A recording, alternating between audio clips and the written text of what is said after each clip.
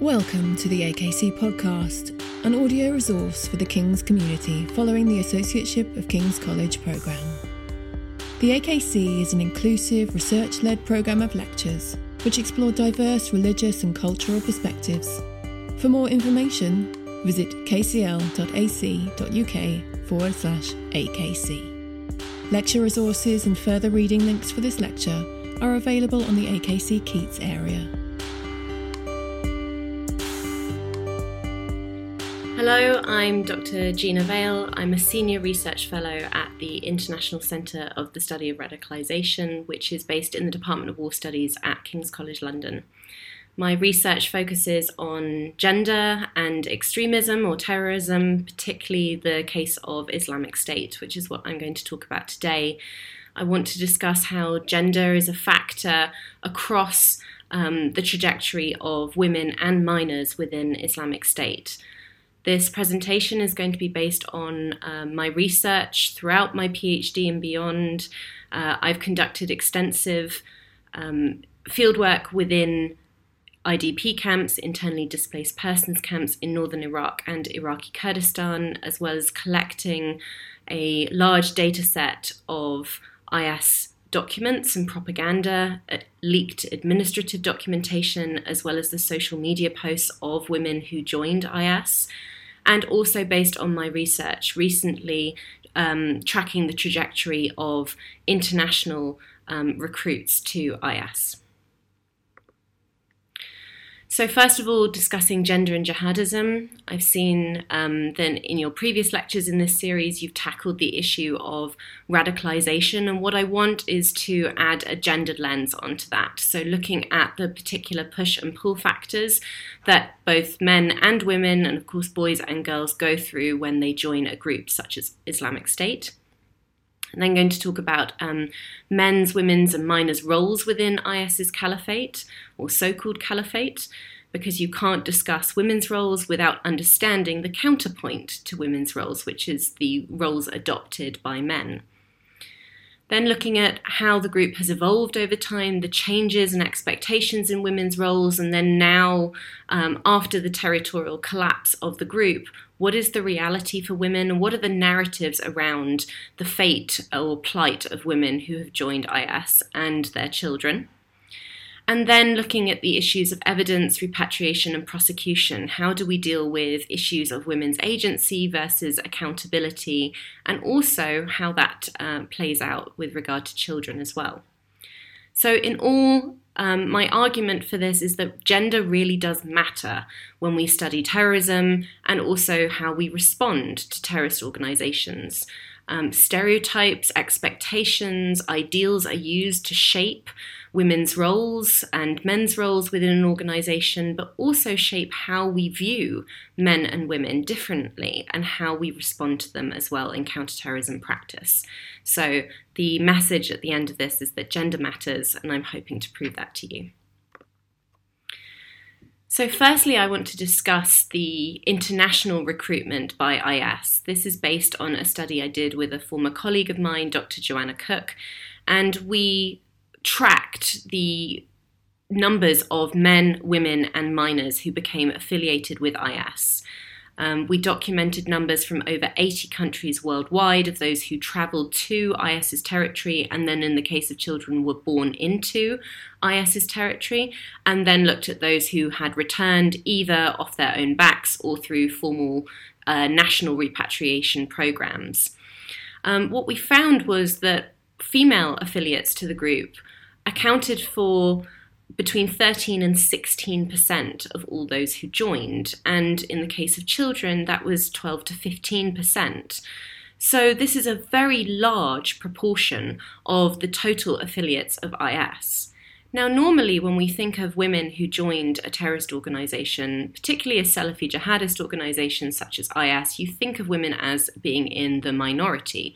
Well, certainly these statistics show otherwise. Women were actively recruited to the group, and they were able to stay engaged in IS through their roles within the organisation, and at the moment, so far, very few have returned. So why is this? Well, first of all, discussing gendered radicalisation. I like to think personally of radicalisation with push and pull factors, and when I think of push and pull factors, I imagine a seesaw, so a children's seesaw. But the most important thing is it's unidirectional, it's not balanced. So on the one hand, you have something pushing down. These are the push factors, pushing someone out of their society of origin, their maybe country of origin, their worldview, their mindset of origin. And this is often linked with frustrations or grievances that person might have.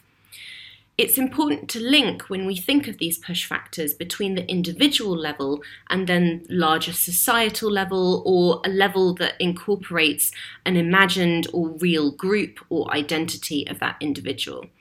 So many of the women and men who joined IS found that they had individual frustrations, particularly within Muslim minority countries, Western countries. If you think of France, for example, that is a secular country where the burqa is banned, or any religious symbol is banned within public spaces, women were feeling that they were victims of discrimination, Islamophobia, and injustice.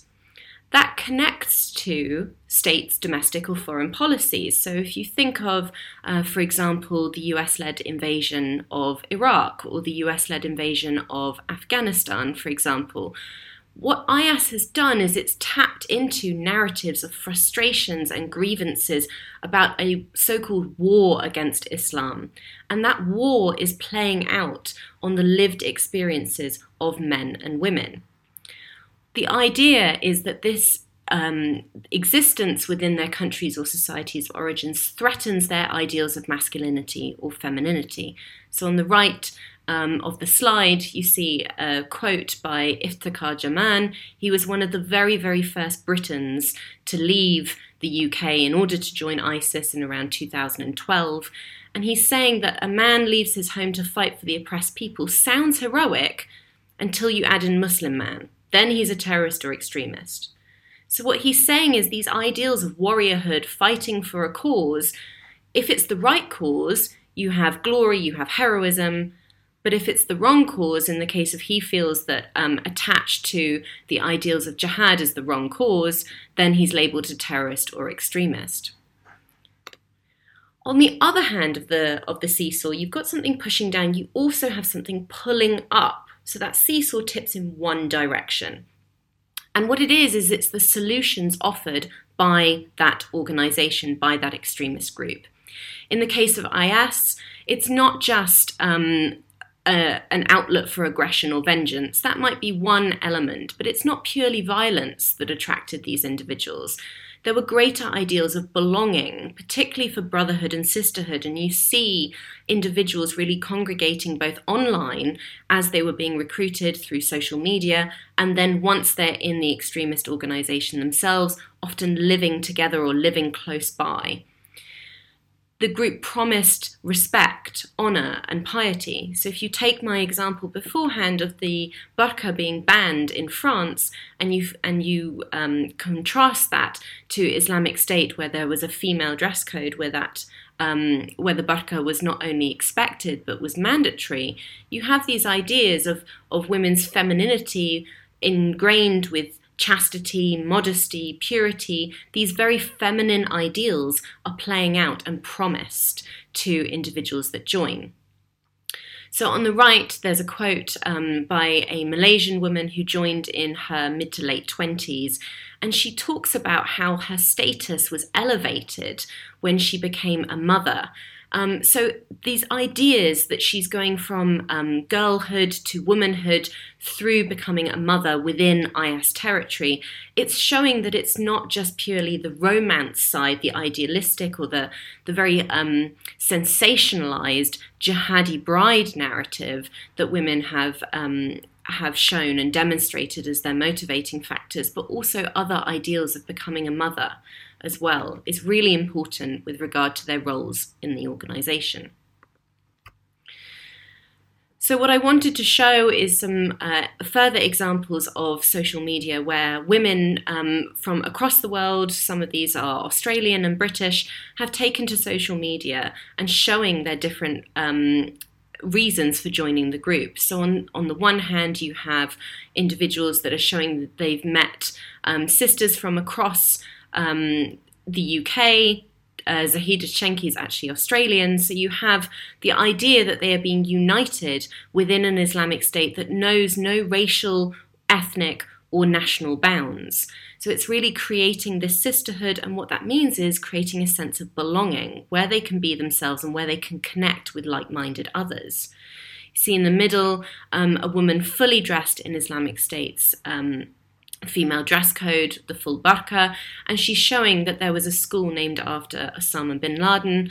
This is an all-boys school, and there have been other photos that have shown the all-girls schools within IS. So tapping into this idea of, again, modesty, separation of the sexes, which I'm going to talk about later. Interestingly, though, on the right, you'll see, again, Zahida Shenki deals with the issue of feminism. And feminism actually is a key theme within IS's propaganda that is focused on women. The idea that Western ideals of feminism, particularly equality of the sexes, where women are expected to adopt the same roles, engage in the same spaces, the same professions, etc. as men, it completely turned on its head within IS. So first of all, when we are discussing the roles of men and women, we need to understand that there is a binary here.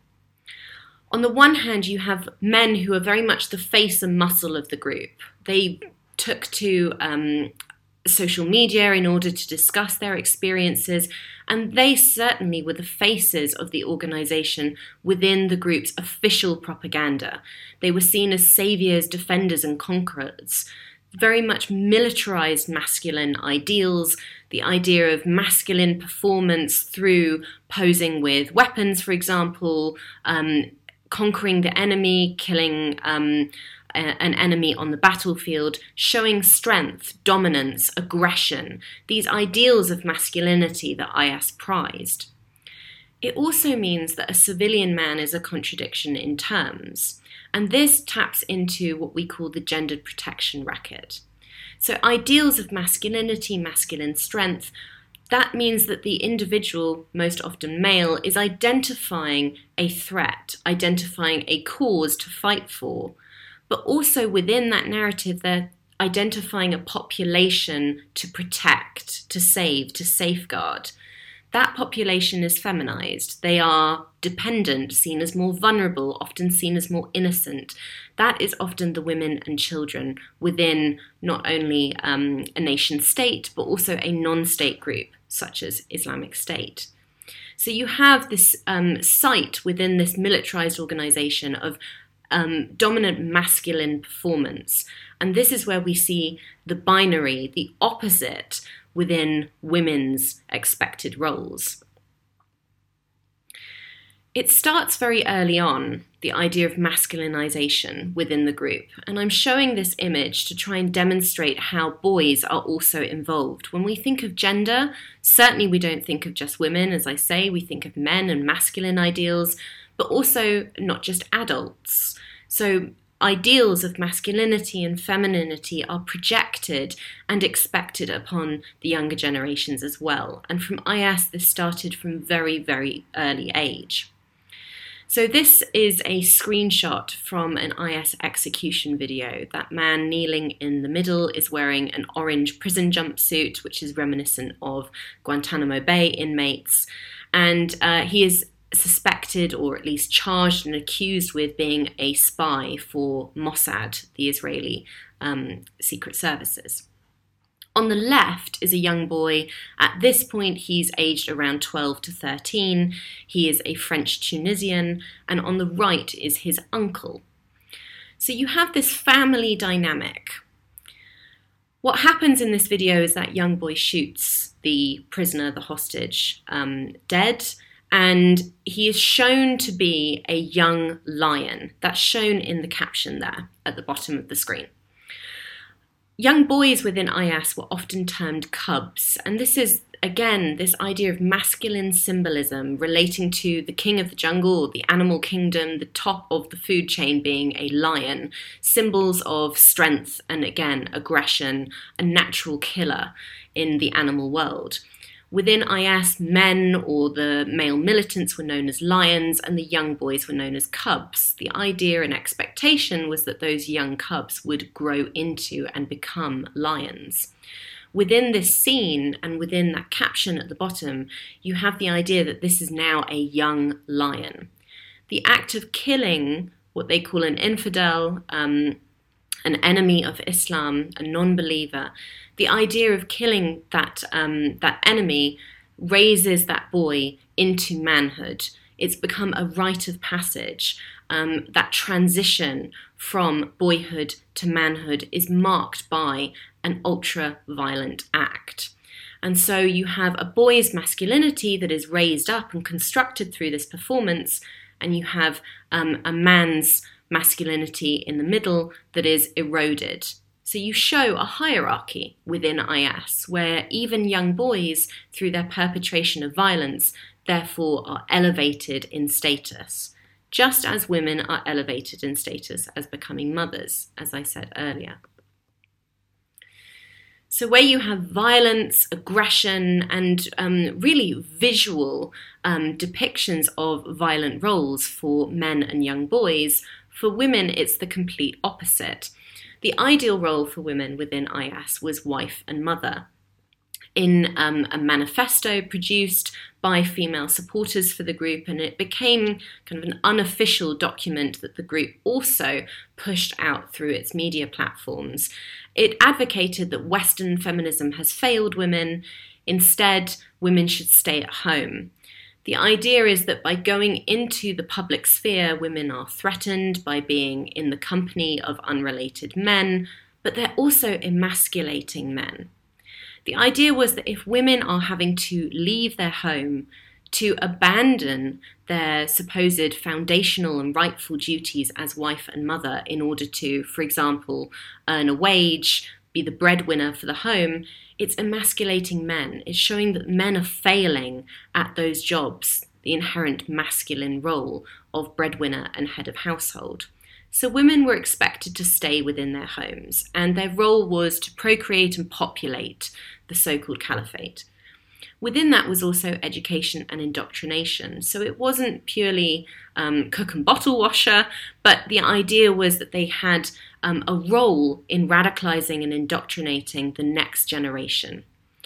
There was a pamphlet that was produced that really encapsulated the importance of this role. So it wasn't a demotion for women, but the idea was that men and women don't hold equal roles, but they have egalitarianism within IS's caliphate. They have roles of equal value. So while the roles might be different, they hold equal value within IS territory. And so this quote here really encapsulates this. It says, "So have you understood, my Muslim sister, the enormity of the responsibility that you carry? The Ummah of ours is a body made of many parts, but that is most effective in raising a Muslim generation is the part of the nurturing mother." So again, women are shown to have value. Their contribution is important to IS. In fact, it was integral. The group was trying to build a state. This wasn't just an insurgent army.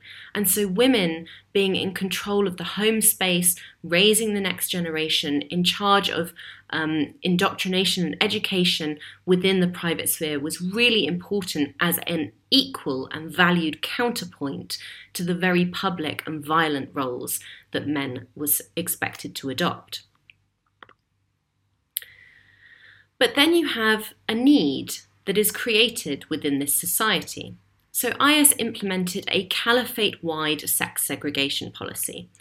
Men and women were not allowed to be in the same public spaces together if they weren't related, and in some cases, even married couples were expected to walk separately on a pavement.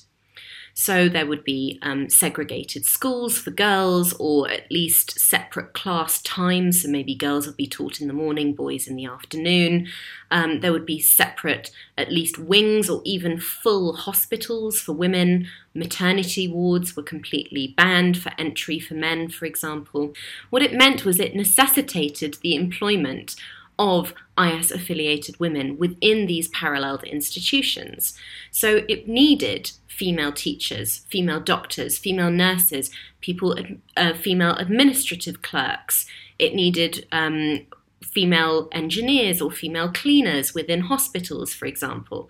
And it enabled a bridge within IS's society. Because if you have a very male-led, male-dominated, patriarchal structure, you have an inaccessible segment of the population if you have no bridge between the two, if you only have female civilians that are not able to speak with, engage with male militants or male members of the organisation. So women's roles were really vital in crossing that bridge. IS certainly did not shy away from female education. And so on the top right photo, you see an image of very young girls in pink hijabs, pink clothing, being educated within one of IS's schools. And the girl on the right has the IS insignia and symbol on a headband over the top of her hijab. It was making a statement that women were able to be educated within IS's territory, but it still went back to the idea that women's rightful roles were within the home. The manifesto that it produced said that in order to be educated mothers, to be able to indoctrinate and teach that next generation, women also needed an education. And so they made a statement. They branched away from other groups such as Boko Haram or even the Taliban that have banned female education. So that was really important within IS. But there were certain rules and restrictions on women's behaviour and women's activities within the organisation, and those were policed by the Morality Policing Brigade, also known as the Hezbollah, and there were female units. They were the al-Rayyan and al-Khansar brigades, and they were active from about February 2014. So that was before the group declared the establishment of their so-called caliphate in June 2014. So it shows how important these female structures were to the governance of IS's territory even before the caliphate was ever established. And these women had exclusive privileges. They were the only women who were able to drive within IS's territory. They were the only women who were able to hold a weapon and use that weapon within public. And so you see that image on the bottom right of women around a car waving the IS flag and holding their AK-47s. So they were able to engage in weapons training and weapons handling. They were able to walk around IS territory without a male chaperone. So they had these exclusive privileges. But by nature of them being within IS's territory, they were also able to mete out punishments for those women who did not conform to these regulations, those who did not have these privileges.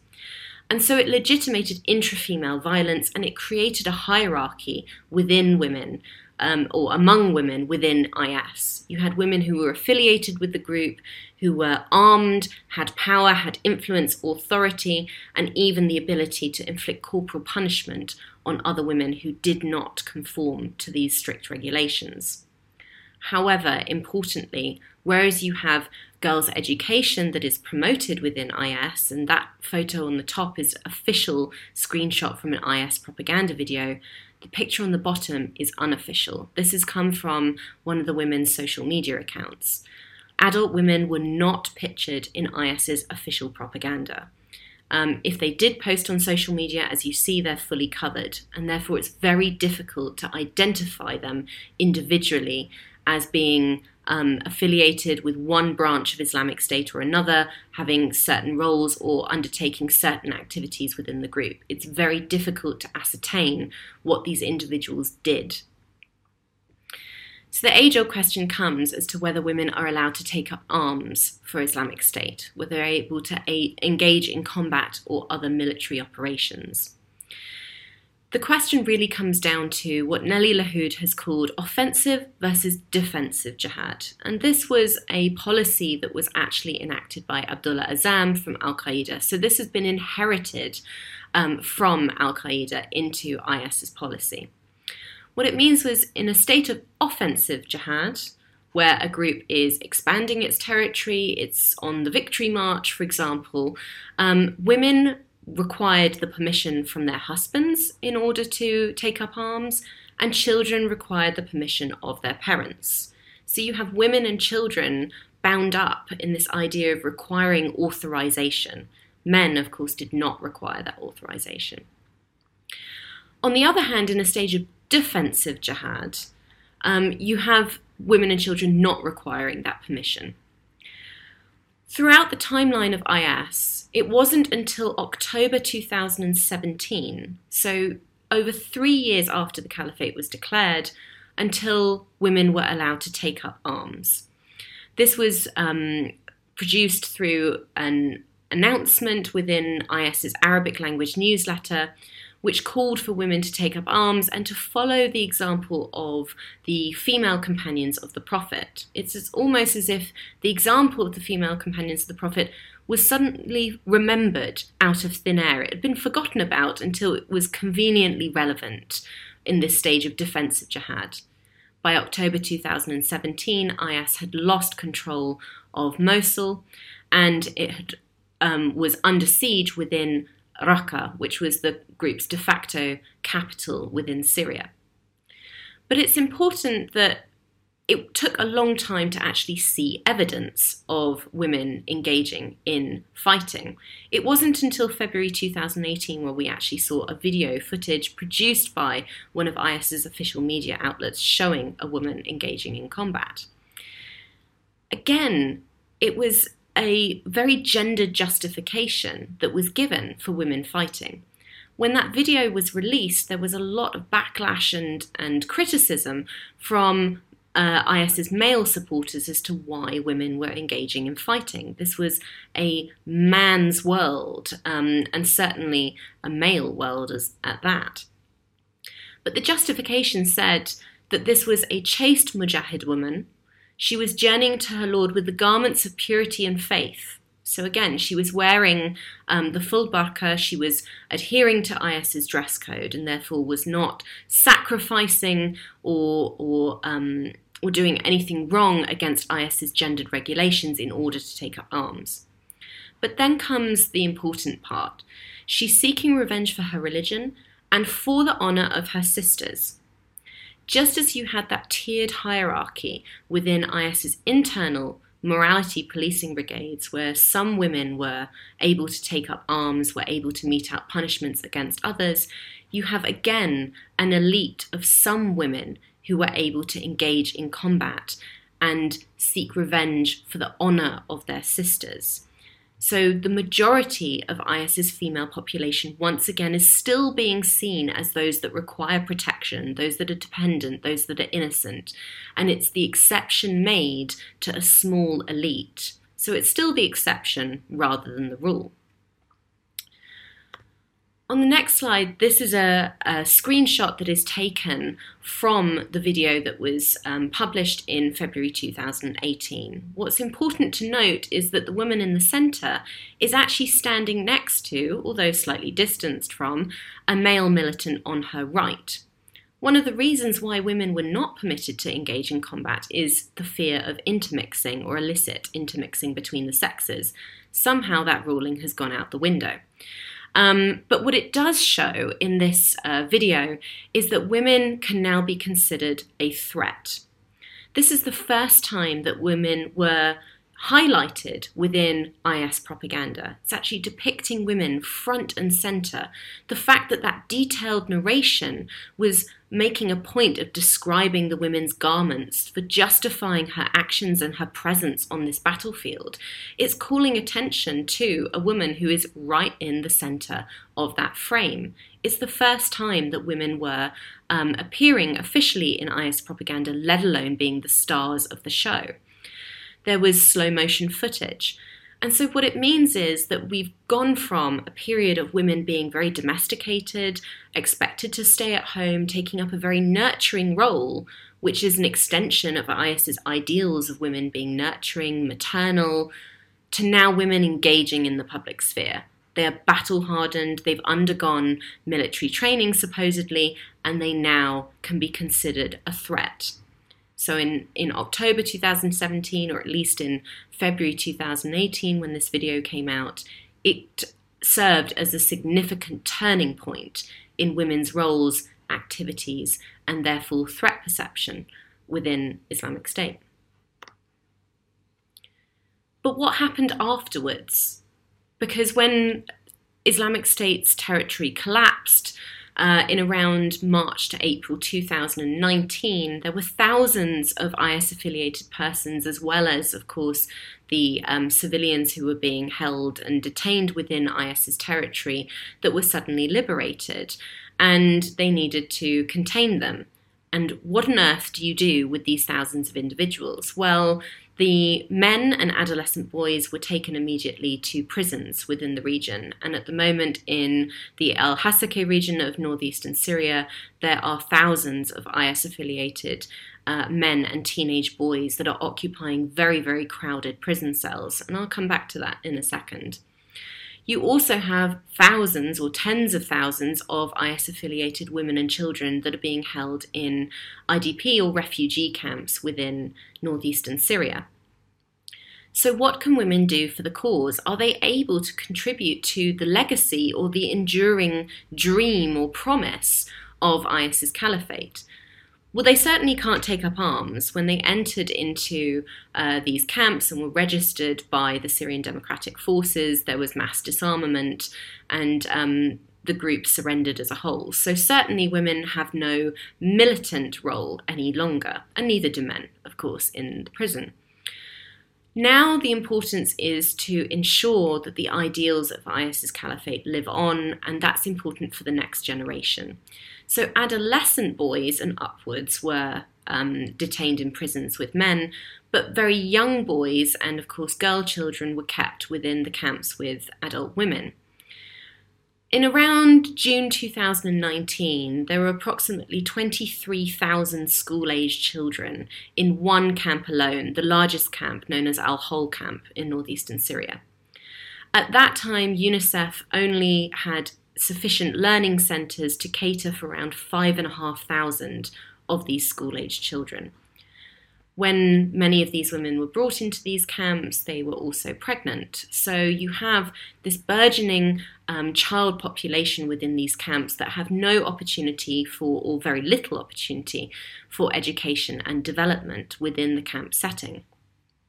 This is where women have reverted back to their essential, or what IS calls their foundational and primary role of raising the next generation. In July 2019, in Al-Hol camp, as you see in the photo that I've put in there, there were young boys that were shown in a video crowded round a lamp post within the camp. They'd created their own makeshift IS flag using black fabric and white ink, and they'd raised it from this lamppost. And they were chanting, they were standing around the base of this lamppost, they were holding up their index finger as a symbol of Tawheed, which is Islamic monotheism, and became quite a cult gesture or symbol within IS's propaganda from adult male militants. And they were standing around, raising their index finger and chanting Baqiyah, from Baqiyah wa Tatamaddad, which means remaining and expanding. This is IS's slogan back from the very early days when they were on the victory march through Iraq and Syria. If you look at the ages of these young boys and you match this up with the trajectory or the timeline of IS's territorial holdings, schools due to aerial bombardments as well as ground force operations. IS's schools were being closed from around mid-2016 onwards. Actual institutional education wasn't seen so much as a priority, especially when there were women at home that were expected to take up that informal educational role. Military training camps for young adolescent boys were also closed very early on as the group was moving through its various front lines as it was being pushed back into smaller and smaller pockets of territory. So what does this mean? These young boys that were pictured within this video showing still some commitment, or at least some mimicry of commitment to IS's cause, were far too young to have ever been taught or trained within these institutions. What it means is that women have played a role within that private sphere, within the tent setting in these camps, within the home setting, within IS's caliphate, to keep that dream alive. In the foreground of the video, and I've not shown it in this screenshot, were crowds of women who were encouraging these young boys. So they have a role to play in fostering these symbols, these actions of commitment among these young boys. These women have also taken it upon themselves to implement the ideals of the morality police, the Hizbah, within IS's territory. So you have a very divided society within these camps. On the one hand, you have individuals who might have become disillusioned with the group. The promises that they offered were false, and so they don't wish to wear the full burqa, or they want to remove their gloves, for example, or they don't want to strictly follow IS's regulations now that they are not in the caliphate setting. There are other women who have taken it upon themselves to police these women. And again, that hierarchy is continuing to play out. You have women who have erected their own self-declared courthouses within these camp settings. Some women's tents have been burned, or they have had fruit or vegetables taken away from them. In some cases, they have even been killed for going against IS's strictures, even though there is no male authority to police them. What it means is that women are engaging organically in this activism for the group. They are implementing IS's ideals without that male structure present. But on the other hand, they're also using very gendered language when they appeal to IS's male followers for help. They are still, at the end of the day, being held indefinitely within these camps and ideally would like to get out and escape.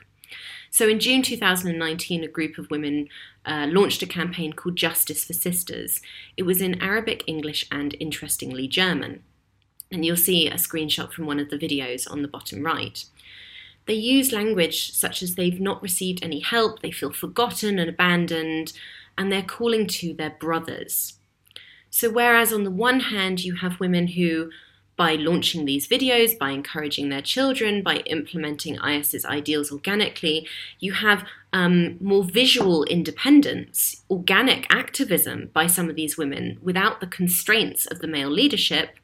On the other hand, you have very gendered language resorting to help, still dependence, very feminine dependence on their male counterparts. So it's very unlikely that women are able to lead a physical resurgence of Islamic State, but they certainly are still continuing to play a role in the ideological legacy of the organization in that post-territorial phase. And so finally, to discuss the issues of accountability, prosecution, and of course, the need for evidence. So as I said, you have this division between the disillusioned and the dedicated within these camps, and you have some women who have been punished not only for not wearing the correct dress according to IS's strictures within these camps, but also reaching out to humanitarian organizations for assistance, the media, or in some cases legal representation to try and aid their repatriation and return. By renouncing their support for the group, they are aiming to try and return to their countries of origin. In order to do that, they need to navigate the accountability and the threat assessment of women. As I said before, when they engaged in militancy, still a certain elite few, but when they did engage in militancy, women were then suddenly shown as threats, security threats, potentially for their countries of origin and therefore potential current countries of return. So what is the narrative that women are using to describe their experiences? Because, of course, women were not shown in IS's official propaganda, some of the women were not active on social media either. And so, as I said, it's very difficult to identify them as individuals within the caliphate, to place them, to track their activities. So what did they do? Well, by resorting to what I've termed the just a housewife trope, they're able to go back and rely upon IS's own words, own rulings, to determine or to try and present the idea that they are not a threat. To go back to the stereotype of being maternal, nurturing, being domesticated, not having a public role to play. If there's no evidence, women might argue, of them engaging in violence, engaging in IS's crimes, engaging in combat, then there's no crime to have been committed, supposedly. That's the argument that could be made by the women themselves. This uncertainty has led to very, very low returns and repatriation rates for women. So in my very first slide, where I showed the table of men, women and minors who had travelled to IS and who had returned either individually or through national repatriation programmes, the percentage of women returnees is still very, very low. Only a few hundred had returned by mid-2019. And the uncertainty of women's actions is part of that reason for lower returns. Whereas for men, you have evidence by them being featured in IS's propaganda, being the poster boys of the group's jihad. You have evidence of what they have done within IS. You have the ability to press charges for criminal activity beyond group membership. For women, that's not possible. So if you repatriate these women with no knowledge of what they did within IS, what do you do with them? Unfortunately, most of the time it would be to let them go free. Most rehabilitation programs are voluntary, or at least within the UK. And so unless you can prove that they meet the evidentiary threshold to prosecute for crimes beyond group membership, you'll likely face very, very short prison sentences for these women, and then they are released into the public. Can you take that gamble? A lot of states have chosen not to. But my argument, and what I'll leave you with, is that we need to consider evidence by looking outside of the box. So from my research, I've drawn from, as I say, the social media posts of women who joined, where you can document or find that they've documented their lives under IS territory. Also from leaked administrative documentation by the group, where they show the regulations that women were subject to that controlled their activities and movements. Also the propaganda that idealizes or sets out the ideal roles for women. These are all important, but these are all in theory, or these are the rose-tinted version of life within IS. What you need to look at is what the women say themselves, not the women that were affiliated with IS, but those who lived alongside them. Female civilians, and particularly Yazidi women who were taken as captives within IS, that were held within the family homes of IS members, these women have engaged, they have interacted with, they have come across on a daily basis IS-affiliated women. In the case of Yazidi women, if they are held within the family home of IS members, they have a day-to-day diary, almost a mental diary of what these women have done. They are being able to see what happens when the burqa is removed, when they are behind closed doors. This is a really important source of evidence. In the bottom right is an image of Ashwaq Haji Hamid Talo. She is the first Yazidi woman to have entered an Iraqi court and actually secured the conviction of her IS captor and rapist, not only for group membership, but also for her rape and abduction. The only woman so far in an Iraqi court. So far there have been about 3 or 4 cases that have come to light within German courts, and some of them have not yet had an outcome. But this woman took to the stand to share her victim witness testimony. She was able to have her day in court. She was able to have at least national, if not international, recognition for the crimes that were perpetrated against her individually, and therefore seek a conviction that wasn't just a blanket conviction for group membership. There have been many cases of cursory trials and even executions of IS-affiliated members within Iraqi courtrooms. Those individuals who have been killed within or in the name of justice will never face charges of genocide, crimes against humanity, abduction, rape, human trafficking, you name it.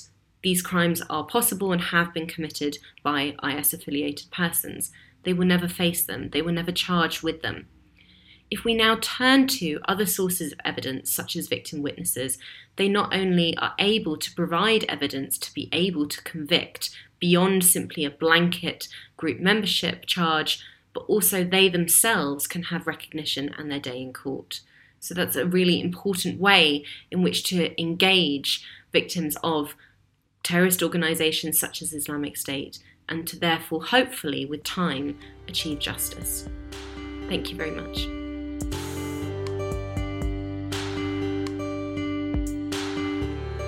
Thank you for listening to the AKC podcast. If you have enjoyed this lecture, please click subscribe in your podcast app to receive future episodes. AKC, at the heart of King's thinking.